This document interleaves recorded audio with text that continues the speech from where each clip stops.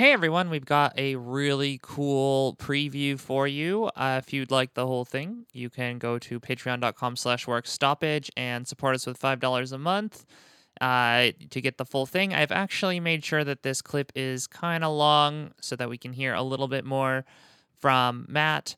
And, even if you can't afford to be a patron, but really, if you can't afford to be a patron, you should jump in the Discord and hit up one of the admins, and we would be happy to give you our overtime and extra bonus content for free, as a form of solidarity.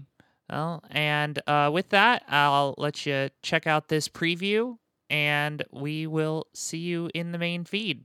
Solidarity forever.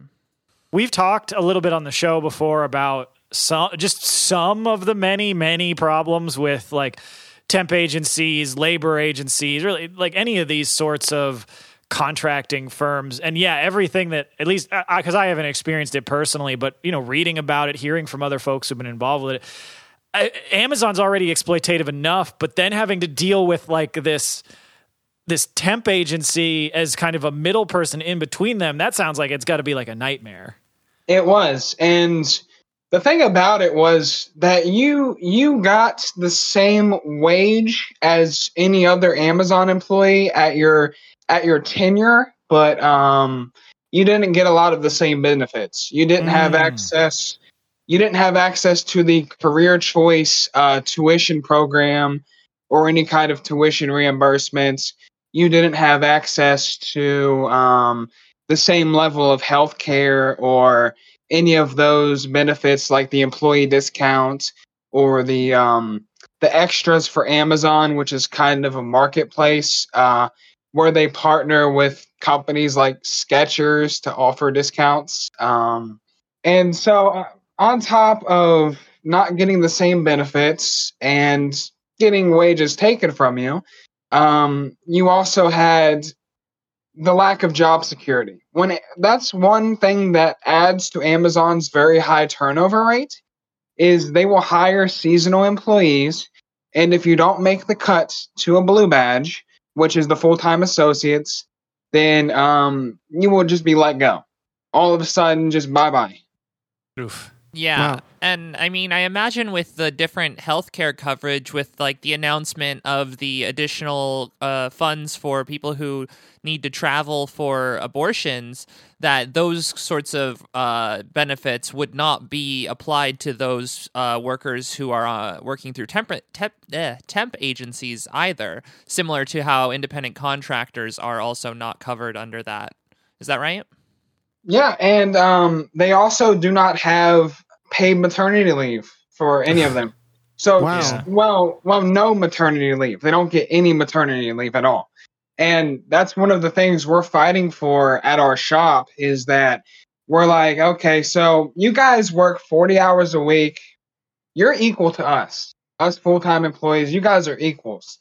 And so we're going to make your issue one of our priorities in our demands that Amazon just recognize you as equals. Make you a blue badge. Stop hiring seasonal, because when people apply for a job, they're not looking for a temporary gig. This is not DoorDash. This is not contractors. This is not a little factory where they hire through a hiring agency, which this rural area is very populated with. Are these factories that will make you start out as a temp before they ever give you the chance to be a blue badge? Full time. I mean, these other organizations obviously don't have the blue badge shit. Right. So these issues are pretty ubiquitous, it seems, from the way you're describing them. Like, pretty much any worker on the ground at the facility should be able to see this stuff. Were these some of the first things that you started getting people to organize around, started rallying around? Or what were the first steps that you took in trying to get people interested in the actual organizing of a union at this facility? I wanted to make this process very holistic. One of the things that really opened my eyes to this were the working conditions, and specifically the working conditions that management will just turn a blind eye to, and they will hold you to the same expectation despite this barrier. And I volunteered to be on the it's called GIMBA. It's a process improvement path where you basically go, you get a little bit of training, and then you go and survey employees. You take notes on what their issues are, safety related issues, job related concerns, and then you relay that to management. You make a presentation about it, and all of these managers hear what you have to say, and then they're supposed to make a project, an action plan to get that done. But what I noticed is that no matter how many employees I got to confess their issues and all this, nothing was changing. No matter how much I stayed on management about it. I fought with management all the time, giving them constant reminders that these issues are continuously happening. That there was an old lady, you've heard about the overstuffing of bins at Amazon? Mm-hmm. So, like, imagine you have a dresser that has about 4 drawers, and you put way too many clothes in that drawer. What does it do? It makes it really hard to open. It makes it really hard to find the article of clothing that you want, and part of that will be a safety issue where you're going to be trying to jerk it open, essentially. And imagine your dresser's made out of cardboard. So maybe you jerk it open a little bit too hard and it breaks, or you have it stuck and you just can't open it at all.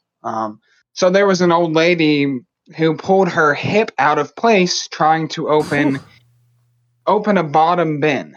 So all the ones on top of it were overstuffed, and the one on the bottom was also overstuffed. So she had to bend over and try to open that. And yeah, she had a hip surgery and everything, and she's still on workers' compensation for it to this day. Damn. Wow. That's terrible. I know one of the things that I'd also read that I think was an issue at your facility. I know that I've seen it from so many other Amazon workers around the country. It's one of the things that I know the workers that are organizing under Cause and at the Garner, North Carolina facility have mentioned. But the heat in the warehouses, that is one of those things that I've heard is a continual problem, and that Amazon has been told this over and over and over again, where you have workers who don't have enough time to have water breaks because of all the discipline from management, and yet they're not providing AC for anybody. So has that been like a big issue for you guys as well? Yes, and especially because we're at a very old site. You need to understand that this is considered a legacy site by Amazon. Basically, they use it as a backup. They use it mostly for apparel returns. I think only 2% of the total inventory is non-apparel. Wow. And so, Jeff Bezos was back here working back in the day. Not as a regular employee, obviously, but some of the elders at this site, the people who have been here for 21 years, stuff like that, because they opened their doors in 1999. So some of these people, they remember Bezos and some of the other executives that would come around every once in a while. And golly, those people remember when it was sweltering in here all the time, when the heat index at the site would regularly surpass 100 degrees Fahrenheit, right? Wow. And now it's not quite as hot with the HVAC, the fans, the water coolers, and all that stuff.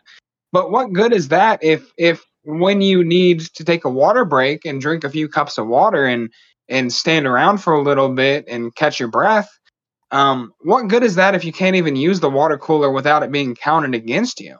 Right. What good are the fans if you're moved from a mod that has fans, an area that has fans, and then you go to one of the areas at our site that has no fans, the HVAC does not work properly, and there's no ventilation. We have a couple of mods like that, and it's honestly very, very heartbreaking that they've had so many years to actually tackle this problem, and that I've brought this problem up to them so many times, and that some of the other people who did the same volunteer position of Gimba for several years continuously brought this up to them, and they ignore it, and then they tell you, they say, hey, at our site it doesn't get above 75 degrees. That is an absolute lie.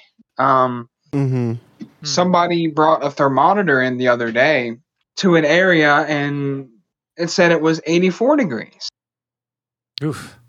That's pretty hot to be doing a lot of running around, because I know they with all the tracking of time off task, they keep you guys moving.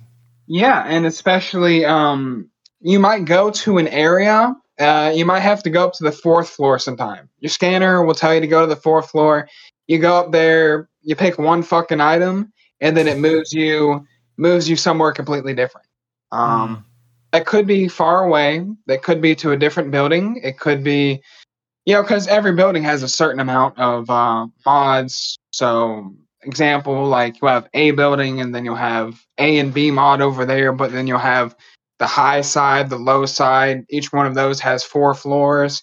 Then you'll have C building that has E mod and F mod, and F mod is also another one where after a lot of complaints by our people in particular, they actually put up some fans, right? After so many years of not having those, ever since we decided we're gonna start organizing for a union, they decided, oh hey, we're just gonna try and bribe these people with a couple of fans.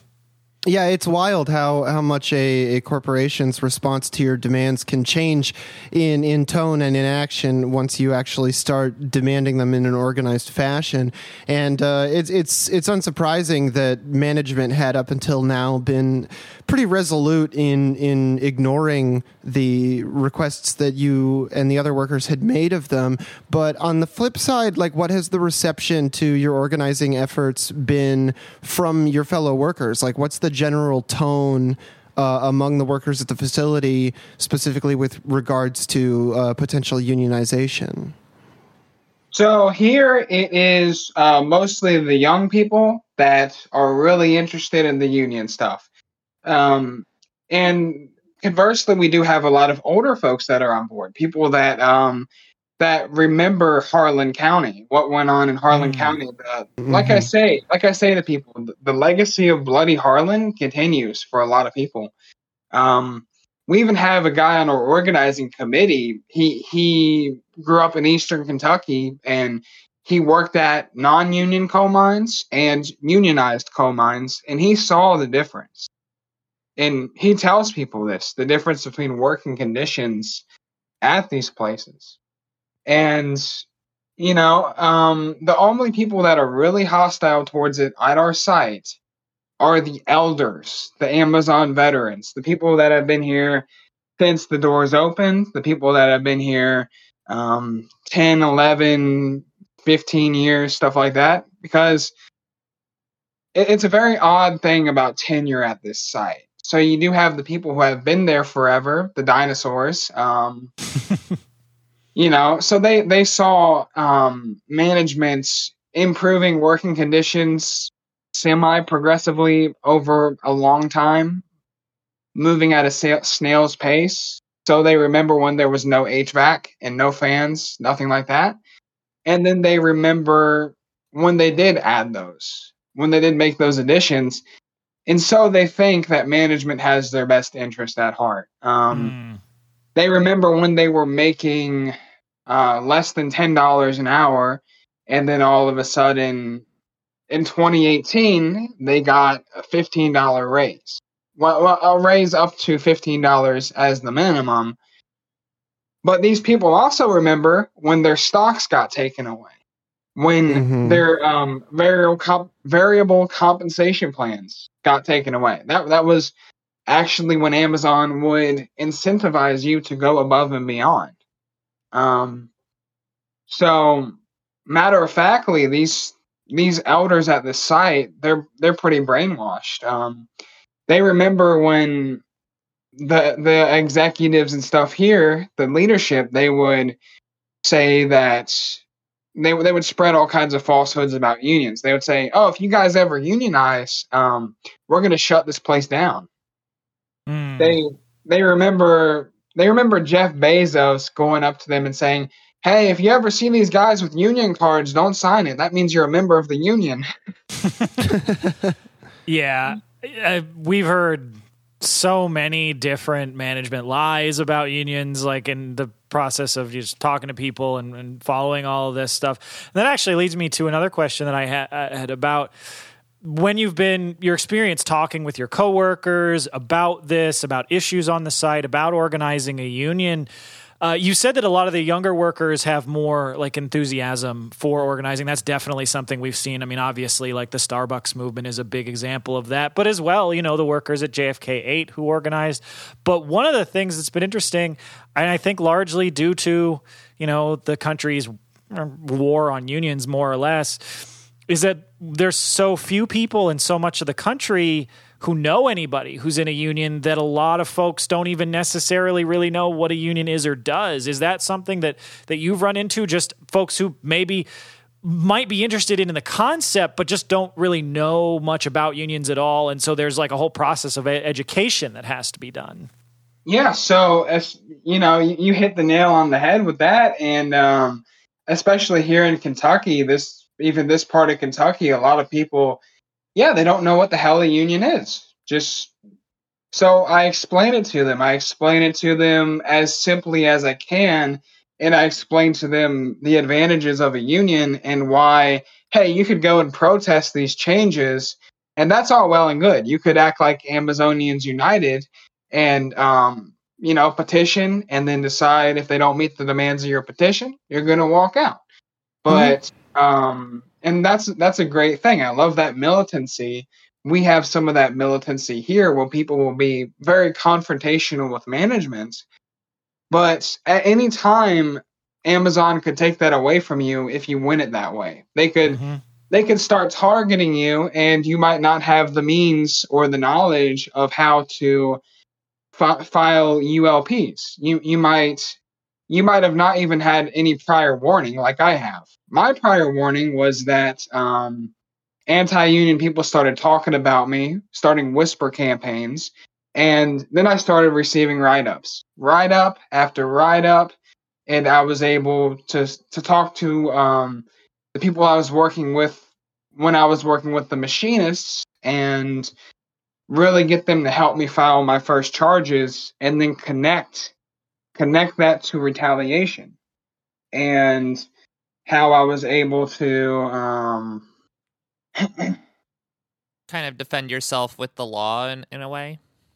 Yeah, because don't get me wrong, the labor board, they're still controlled by the bourgeois political class, but they do good every once in a while. Sure. They're not a friend of the people, but sometimes they can help save your ass if you're in a pickle. Yeah, absolutely. And then I guess like getting into the actual process that you've been going through of talking with your coworkers, finding out who's interested in the union. When you're actually, talking to folks about the union, be it flyering or just on the job, whatever, are there any specific tactics, angles of approach that you have found particularly effective, and anything maybe that you specifically like drew inspiration from any of the other groups that have been organizing, be it, the ALU and JFK 8 or the RWDSU down in Bessemer, or any of them, or just stuff that you've come up with on your own? So there's a lot of trial and error there, for sure. So part of my thing was that I established trust with these people. When I was going around and surveying these people and letting them know that, hey, I'm actually here to help you as best I can, but it's management that might not take your concern very seriously. And they don't take your concern very seriously because they don't have to, right? It's not their obligation. So I want to appear, and it's not the appearance, but it's the genuine helpfulness. I want to be helpful. I don't want to look like I'm just trying to stir the pot, right? I wanna find out what their issues are, and I want to propose a solution. I want to give them that hope, because without hope, then everybody's just going to succumb to fear, uncertainty, and doubt around Absolutely. this. And when JFK8 was in the heat of their organizing around their election, I would even ask people stuff like, if I wasn't surveying them at the time, I would say, hey, what do you think about all this union bullshit going on in New York? And just to like take a tone where I don't give myself away completely, Right. and I sort of let them figure out what I'm talking about. Let them come and ask me what a union is. Let them come and ask me what a democratic workplace looks like, where you at least, the union doesn't run the business, but they sure do help you out.